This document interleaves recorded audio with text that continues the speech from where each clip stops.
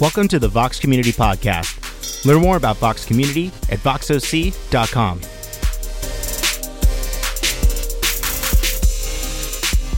Join us at 10 a.m. on Sundays at voxoc.com/live and at the El Dorado Performing Arts Center.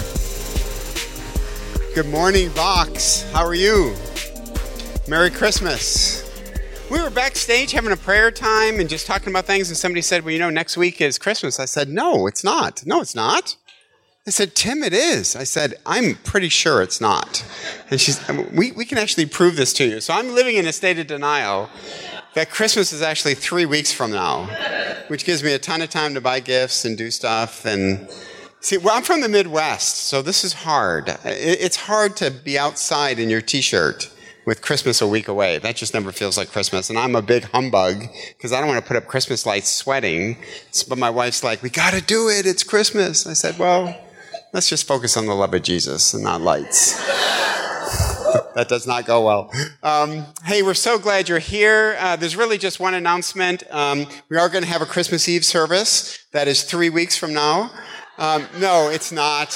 It's this Sunday at 10 a.m. We're going to have a Christmas Eve service and just kind of prepare for the next day. Hey, what I love about Vox the most is it's an interactive time. I preached on the problem of evil. I thought an appropriate seasonal talk, and got some great questions. But before I address that, let me address a talk that I gave 2 weeks ago.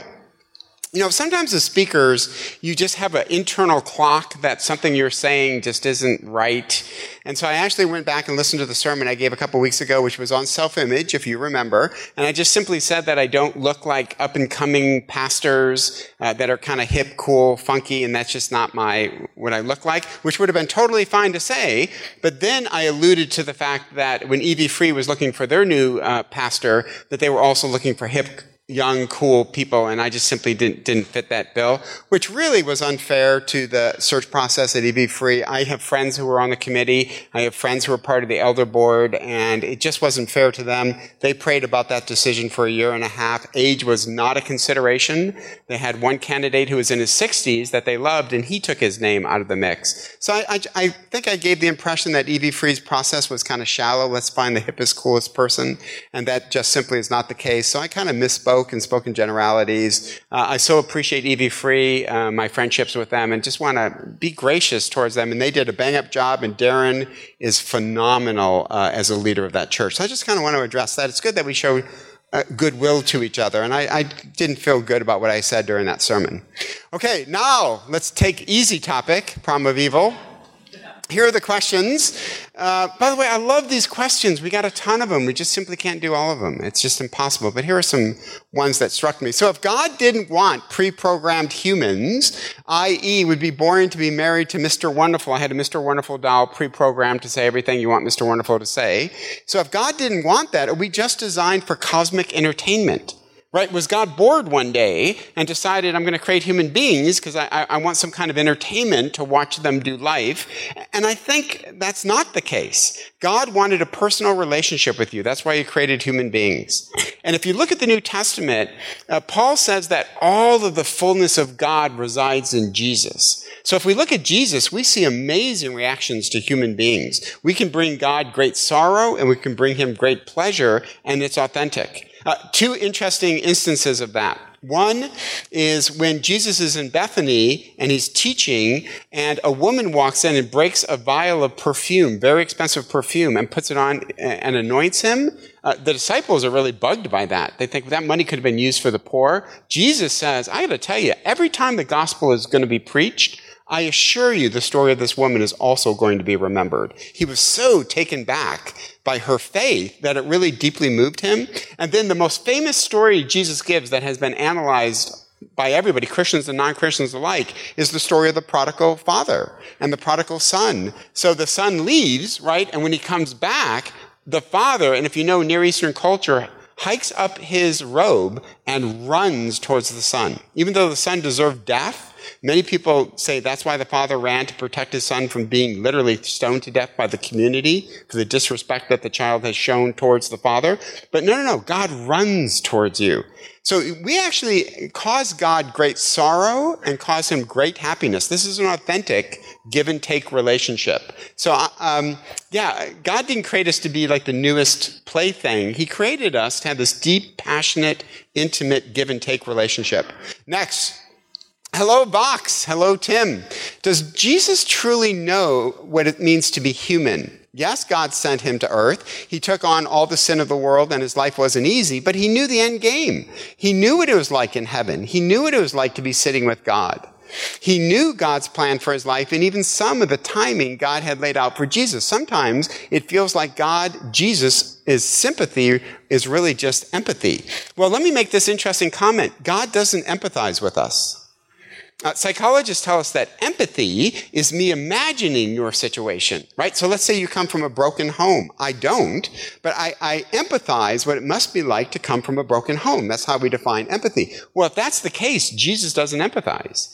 I don't empathize what it's like to be a Biola professor. I am a Biola professor. So Jesus doesn't empathize what it means to be human. He was human. Now, he has a ton of sympathy for us, but he knows exactly what it's like to face disappointment, pain, betrayal, even being abandoned by God. So Jesus doesn't empathize with us. He knows fully what it's like to be a human being and to experience all the pain and sorrow. And then I don't think it matters that he knew the end game. For example, if you have a friend who's suffering from cancer and knows what the end game is going to be, it's going to be chemotherapy, it's going to be maybe succumbing to it, but all the courage that individual shows during the process is authentic. So the fact that Jesus knew how it was going to end doesn't mitigate that he went through the middle. And that middle involved a lot of pain and suffering. So I wouldn't take away from that. All right, here's the last one. It's really a statement more than a question. Tim, I have texted in before about God not showing up at the green generators during an abusive childhood. I gave a sermon a long time ago here at Vox. The green generators is just a metaphor of times when you wanted God to show up and he didn't, in your estimation, and you actually got hurt in the process. I call that the green generators metaphor. My whole life, I've been stuck on that, wondering why God allowed the suffering and ask, but how could you? And then in your most recent sermon, you talked about God coming to us individually in heaven, recognizing our suffering. I referenced Revelation 21, where God will wipe away your tears individually. To imagine being heard and 100% understood by someone, and that someone being the ultimate counselor, is such a powerful image. The deepest hurts long to be heard and to not be alone. I will hold on to that for maybe the first time, start to realize God really mourns and is with us in our pain and suffering. For whatever reason, the picture you drew of God in heaven offering what looks like therapy sessions, I hope there were no low or no deductibles in heaven, love that, resonated in a way that it never has before. Hearing it brought me to tears, as if God was giving me a comforting hug through your words. Just wanted to say thank you. Let me say this. Here's what I love. The Holy Spirit is at work. So Carrie's about to come up and preach, and you're going to hear worship, and you're going to take communion. Listen to the prompting of the Spirit. So when Carrie says something and you go, wow, I feel like she's talking to me, that's the Holy Spirit saying, oh, she is talking exactly to you. When something stirs during music, that is the Holy Spirit.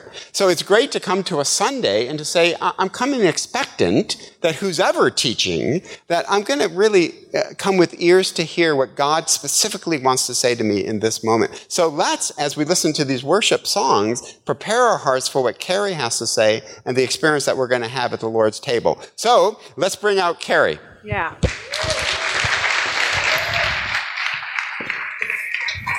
I love you, Tim. Hi, everybody. I'm so excited to be here. I'm with Tim. I don't even know what's happening with Christmas. I have not started shopping yet at all. Oh, okay. Thank you for the support. So, I need to be centered. It's like I'm too ADD. I mean, OCD. I don't know. One of the Ds.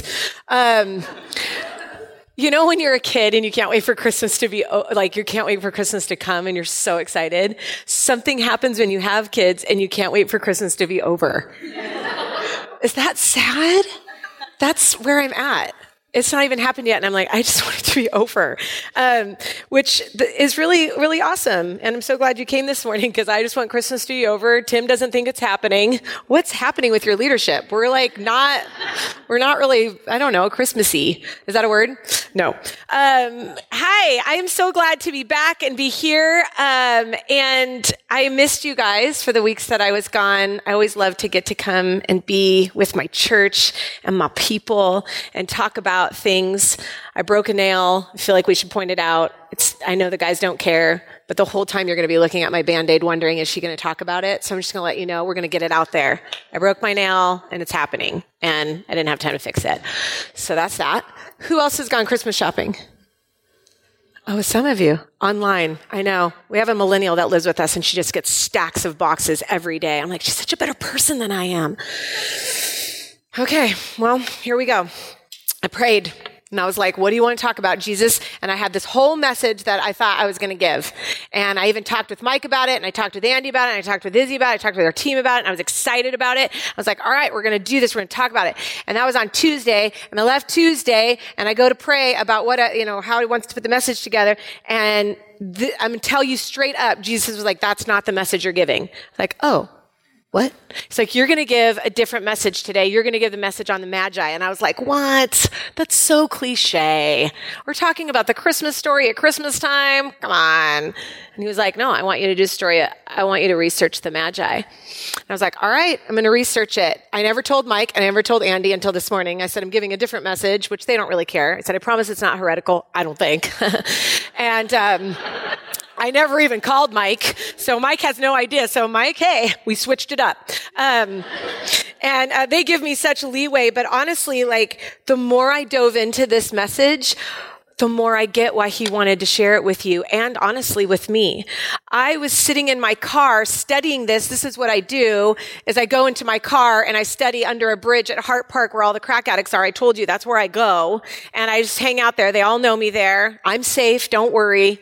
I'm cool with the druggies. And I just research and I'm in my car and I'm weeping on this story that I've known my whole life, that I grew up knowing. In fact, when I was a kid, I'm a pastor's kid. So, I don't know, explains a lot. But I was in the pageant. If you are over the age of 40, do you remember Salty Christmas Praise? The salty blue book? Yes, thank you. I was salty. I was the blue book walking around. For those of you that don't know, it's just weird Christian stuff that you do when you're younger and you listen to praise worship. But every Christmas, come Christmas, there's the Christmas pageant. We were Baptist. I was Baptist growing up. So this was your time to shine as a woman. It was the only time you were allowed on stage. So I was like, I could be in the pageant. And I would try out. And the only one I wanted to try out for, I didn't want to be Mary. You know why I didn't want to be Mary? She had no lines. I didn't want to be any kind of thing. I wanted to be the angel. You know why? Because the angel had lines and got to wear wings and a halo. And it was my jam. And behold, do not be afraid. And I loved it. And I wanted to be, who nobody ever wanted to be? Was the wise men. Because the wise men had hardly any part. They just walked up, gave the gift, turned around and walked away. Boring.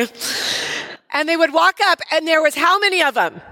3, and they were wise, and they were kings, and they were dressed in kingly outfits, and every year, I now set up my nativity scene. We have our token nativity scene, and we set it up in a manger, and we've got Jesus and Mary, baby Jesus, and nobody wanted to be baby Jesus, because baby Jesus is boring, and it just lays there, the baby. But you got baby Jesus, and you got Mary, and you got Joseph, and you got the angel. Coveted role. And then you've got the shepherds, and then you have the 3 wise men. This is what I grew up knowing. This is what I grew up seeing. And so as I'm researching what God wants to share with you all about the Magi, about the 3 wise men, I'm kind of like, the story's been done. It's played out. Let's do something creative with Christmas. And he said, oh, Carrie, you have no idea how much you have ruined the Magi story. I'm like, do tell. Matthew chapter 2. Leads us to Matthew chapter 2. I got my big Bible out today. I'm telling you, I'm going serious. So Matthew chapter 2, You need to understand the narrative here. Here we have Matthew who's giving the birth story of Jesus. We have Luke who gives a totally different story. Not different, they conflict, but just different of what's happening. They both talk about the birth of Jesus being born in a manger, but Luke talks about shepherds. He talks about the shepherds, and the angel comes to the shepherd. We know it. Don't be afraid. There's a king that's been born. Go, the shepherds go. And we know that the shepherds are there right then. They're close by. Angel appears to them. They go to the manger. Matthew, on the other hand, paints this picture that's totally and completely different of what's going on at the same time. He chooses to talk about these three magi. He chooses to talk about a king, but not just King Jesus, King Herod, where Luke takes us to a manger and the softness with shepherds and baby Jesus. Matthew takes us to the underbelly, the grittiness of what was actually happening during the birth of Jesus. And that's what leads us to chapter 2 of Matthew. And it says, now, after Jesus was born in Bethlehem of Judea, in the days of Herod the king, behold, Magi from the east arrived in Jerusalem. Now, I want to give you some brief of kind of what's happening in this scenario. So we have three magi. Nowhere does it say that there are three.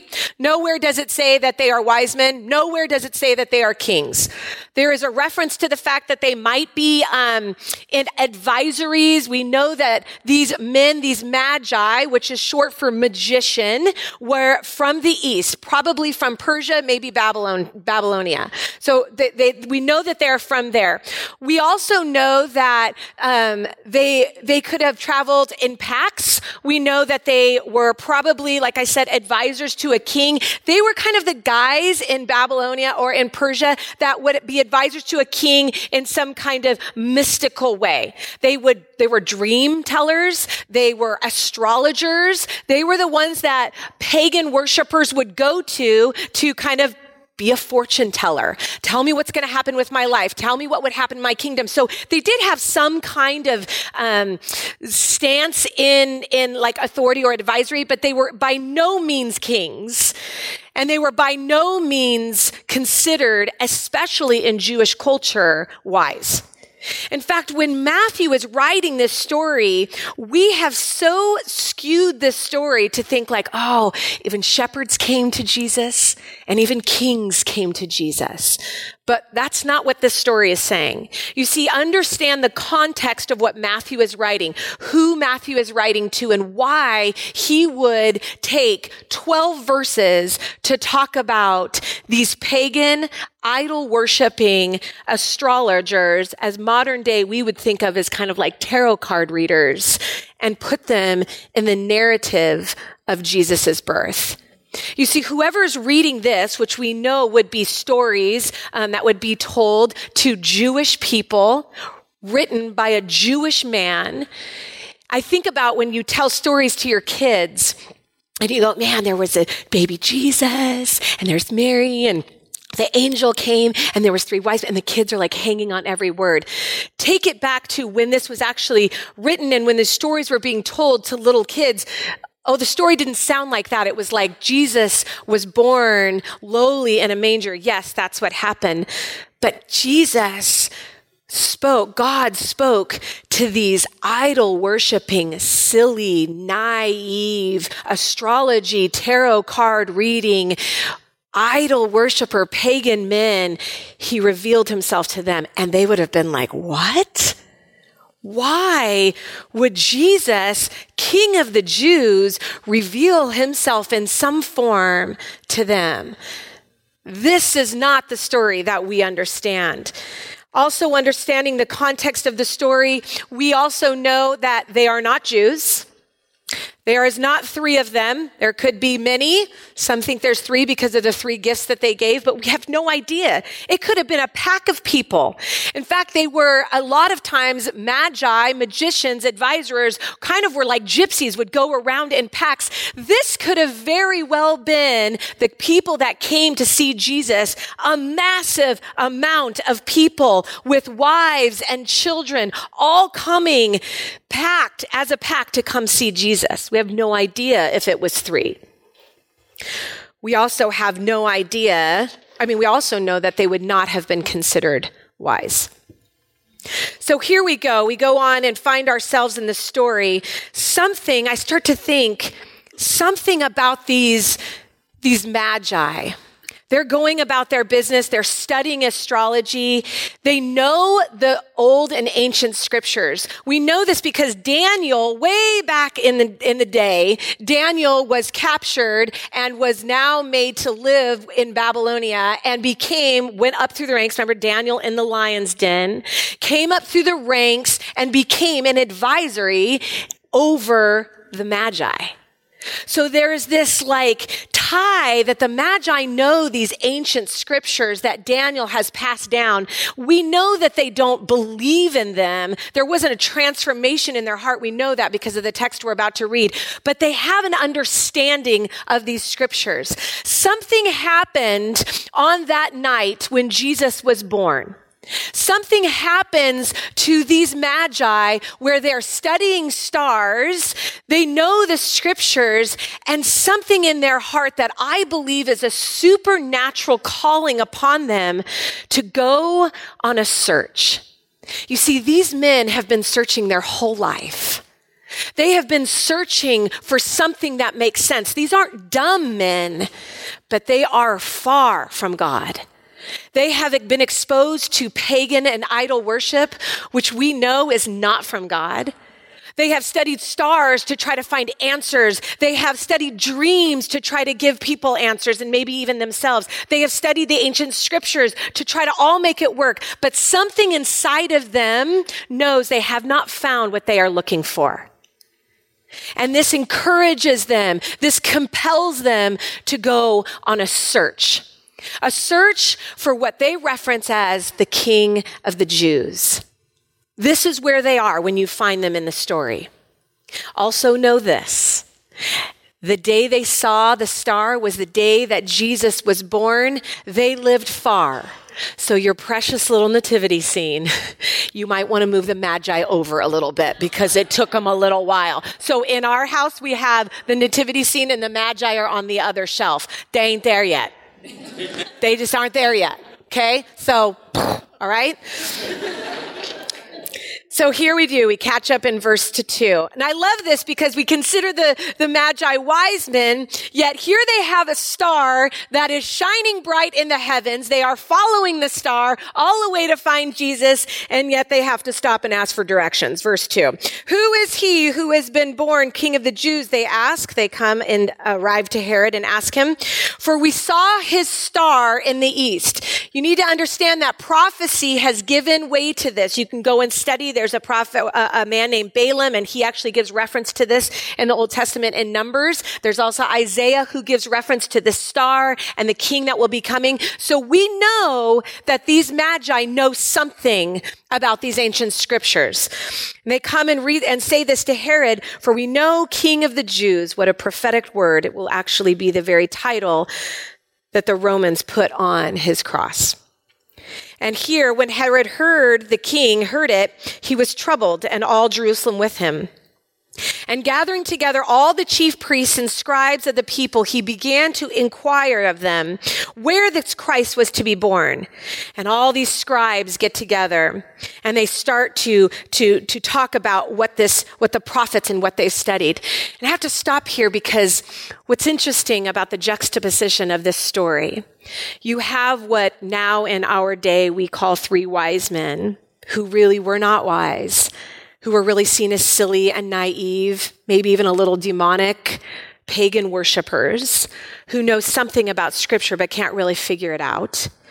And then you have these scribes that King Herod has called upon. This is the trusted men. These are the men who've been studying the scriptures since they were little. This has become their profession, is to know every nuance and detail of this story. And as they gather together, they tell Herod in verse 6, yes, we know that a prophet says this, and you, Bethlehem, land of Judea, are by no means least among the leaders of Judah. For out of you shall come forth a ruler who will shepherd my people Israel. They literally say in Bethlehem, a ruler will spring up. Know this, Bethlehem was about 5 miles from where this conversation is happening. As the Magi have to stop and ask for directions, I have no idea. There's a freaking star leading you where to go, but whatever. Have to stop and ask King Herod, where is your king of the Jews? We want to find him. We want to see him. They know that he is a baby or that he is a young boy. The scribes know the scriptures and literally prophetically say, this is what is going to happen, and they don't get it. So much knowledge, so much studying, yet their hearts were closed. Their eyes could not see what was only 5 miles in front of them. The very thing that they have been searching for their whole life, the very thing that they've been studying their whole life is 5 miles away, and yet their own knowledge and their own pride in what they know can't even get them 5 miles to see their king. There's 2 kings in this story. King Herod, who is so holding to his position. His entire identity is wrapped up in his kingship. Anybody that gets in his way, he will kill. He's killed his wife. He will have killed his sons. He has gone completely mad by holding on so tightly to his role as king. Did Jesus want to overtake his throne? No, he wanted to overtake his heart. But this King Herod was so bitter and so angry and so tied to his position that he couldn't see the gift that was being offered right in front of him. It says in verse 7, then Herod secretly called the Magi around, this is an evil man, and ascertained from them the time the star appeared. So now he's like, okay, so when did you see this star and what exactly happened? I mean, these men were somewhat mathematicians. They were studying the stars. They find out and ascertain that this is a little boy. This is why Herod chose to kill every child, for every firstborn son under the age of 2, to kill them. Kill him. Because we don't know the exact age. Just knows a roundabout, but we know at this time he's no longer a baby. And he sent to them Bethlehem. So he sent them to Bethlehem in verse 8. Go and make careful search. Put that in your brain, for the child. And when you have found him, report to me that I too may come and worship him. At this point, there's a relationship between the Magi and Herod. It's a relationship of respect and, okay, you're a king. I'll honor what you say. We've come into this place. But Herod knows you're on a search. So do they. They're searching for this.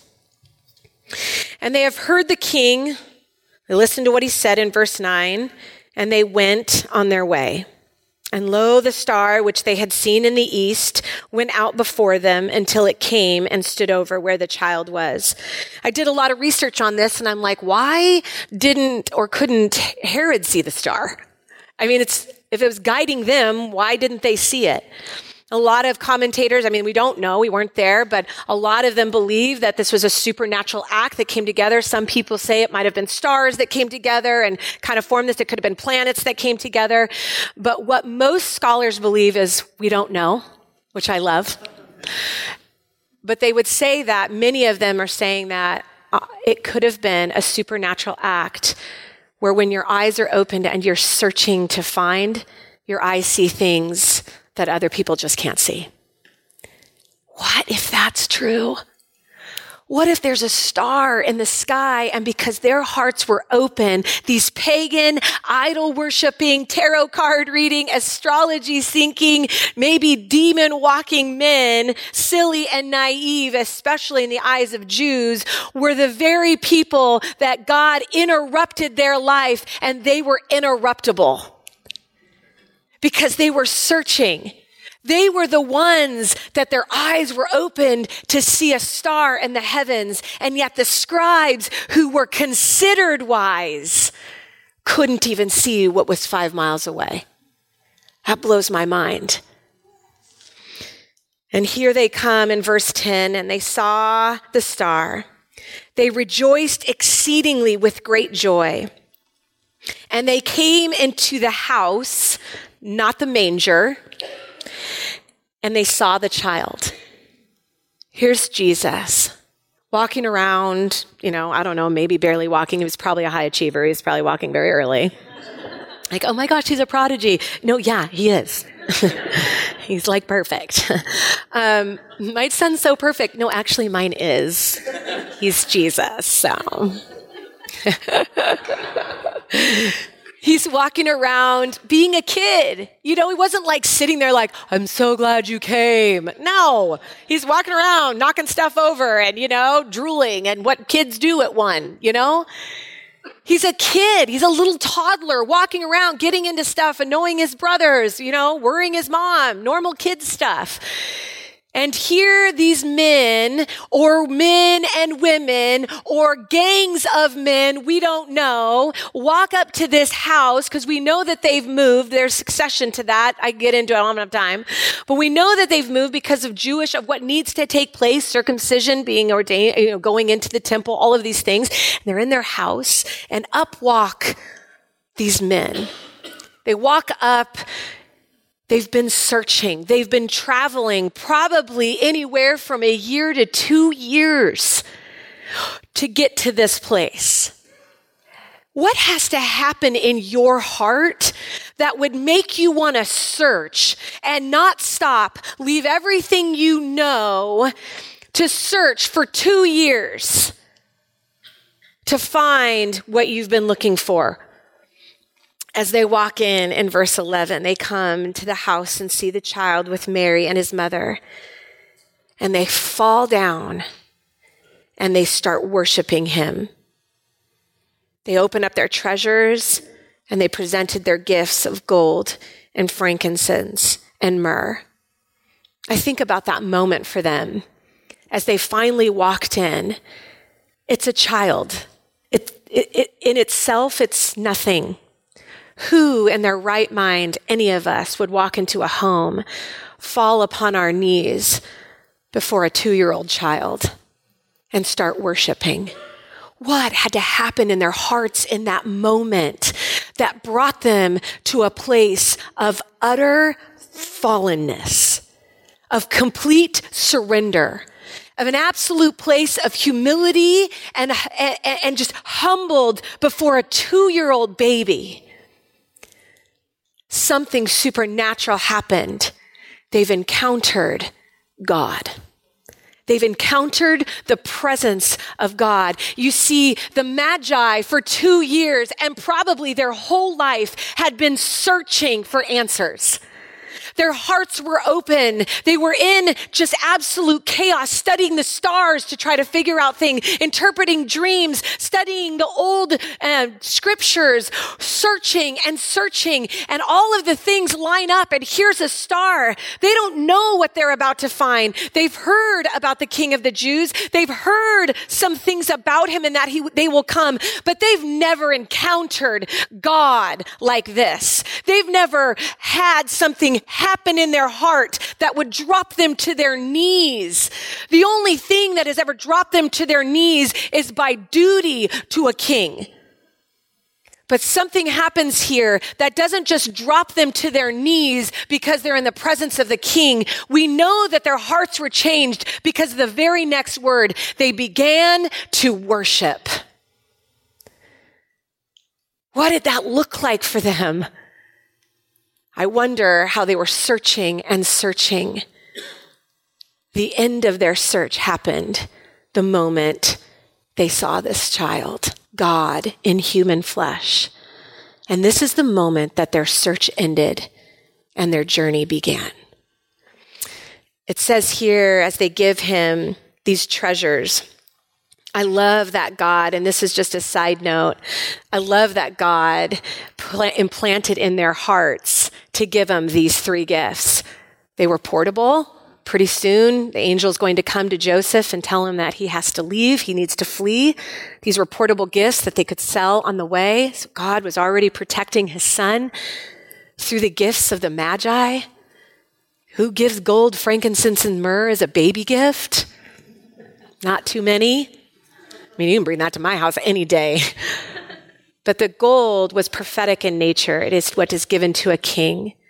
Frankincense is what's given to a priest. And myrrh is what you use as you embalm a body for death. As they give these gifts, they are prophetically saying maybe without even knowing what the story of Jesus will be. And verse 12 says this, and having been warned, they fall asleep. They've worshiped, they've seen God, and they fall asleep, and God reveals to them in a dream, do not go back to Herod. And he says to him, and I just want you to hear this part. So they departed from their own country by another way. The Magi came searching for something, some kind of answer, some kind of presence of God. They went to a king to ask for directions. When they encountered the true king, as they fell asleep, God guarded Jesus' presence and his heart. And he told the Magi, go home a different way. The Greek word for way here is hodos, and it's very cool to hear that he used this specific word way, because later on in Scripture, Jesus uses the same word hodos in two other scriptures where he says the way is narrow, hodos.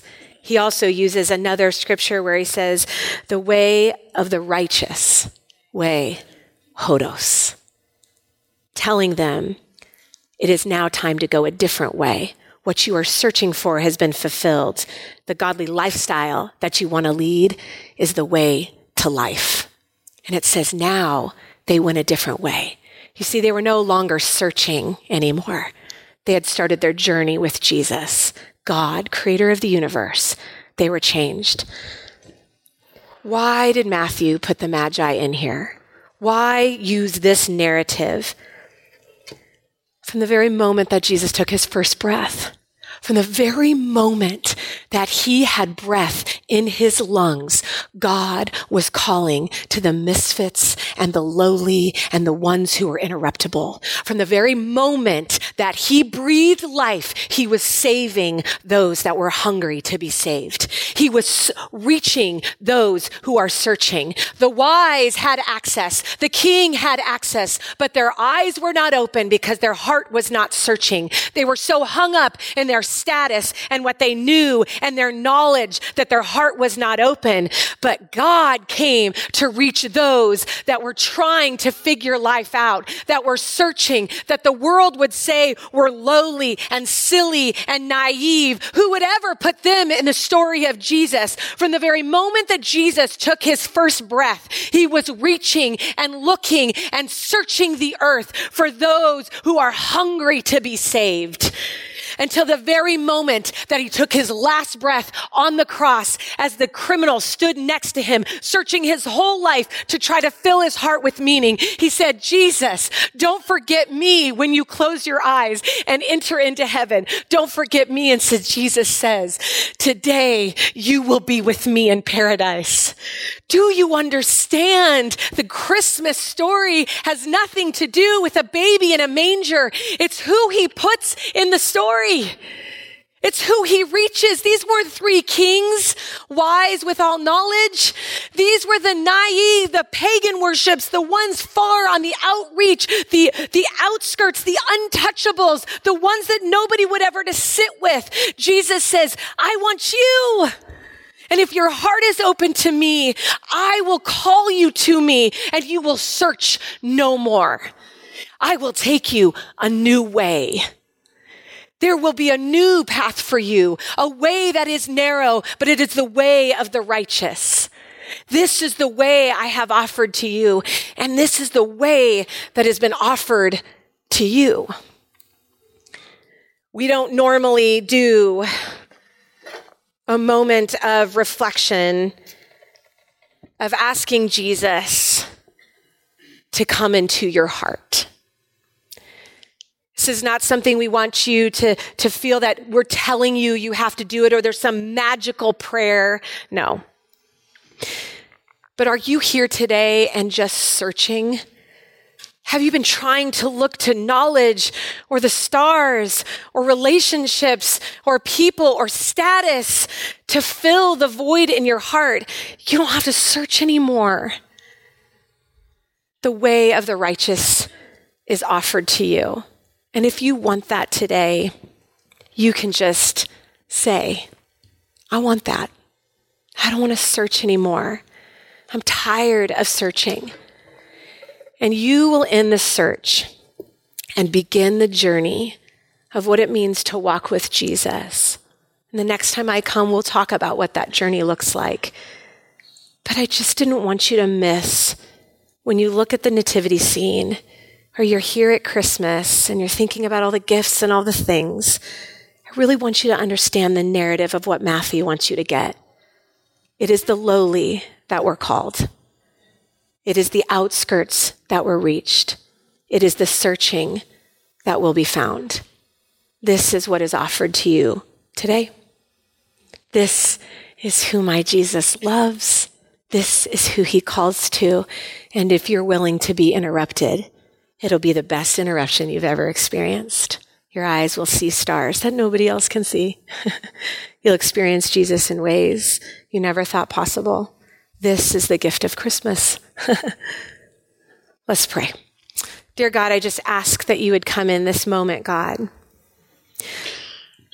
As we're about to take communion and we think about what you did on the cross, we can't help but think about what you did in Bethlehem that day.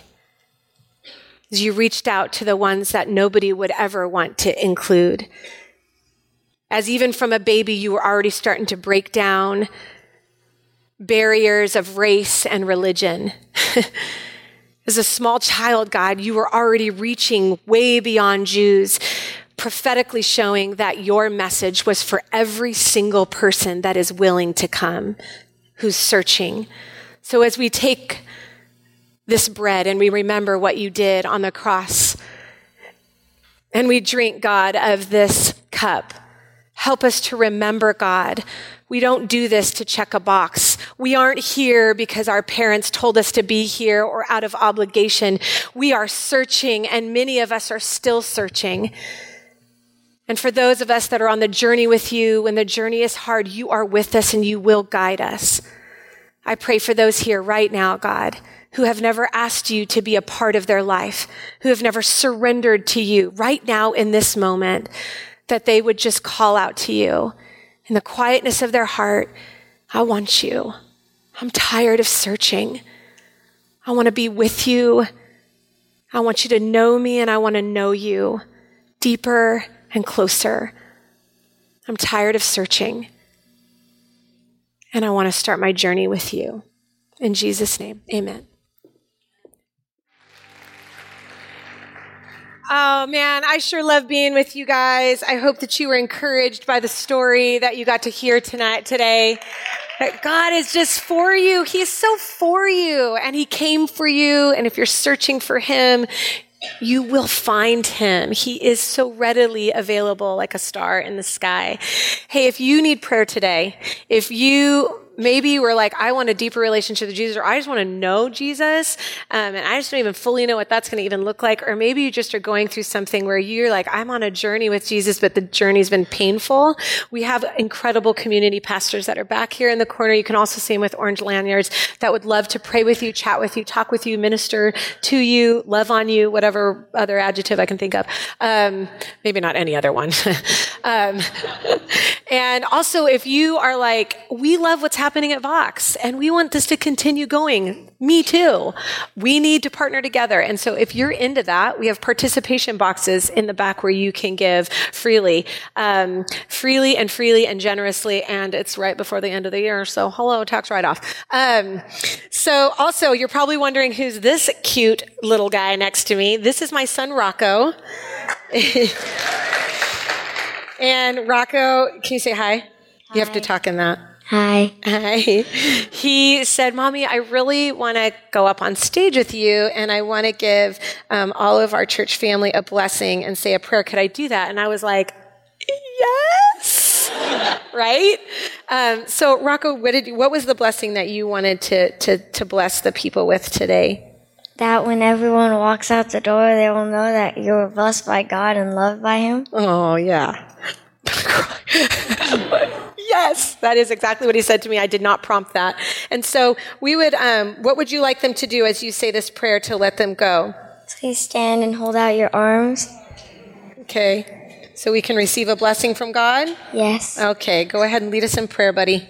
Our Father, who art in heaven, hallowed be thy name. Thy kingdom come, thy will be done, on earth as it is in heaven. Give us this day our daily bread, and forgive us our trespasses, as we forgive those who trespass against us.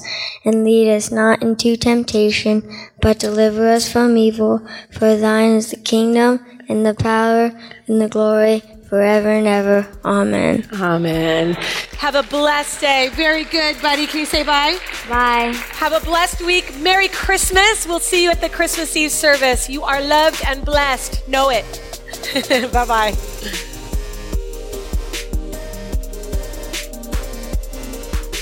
Thanks for listening to the Vox Community Podcast. You can join us on Facebook at facebook.com/VoxCommunity. Participate in the Vox community at voxoc.com/participate.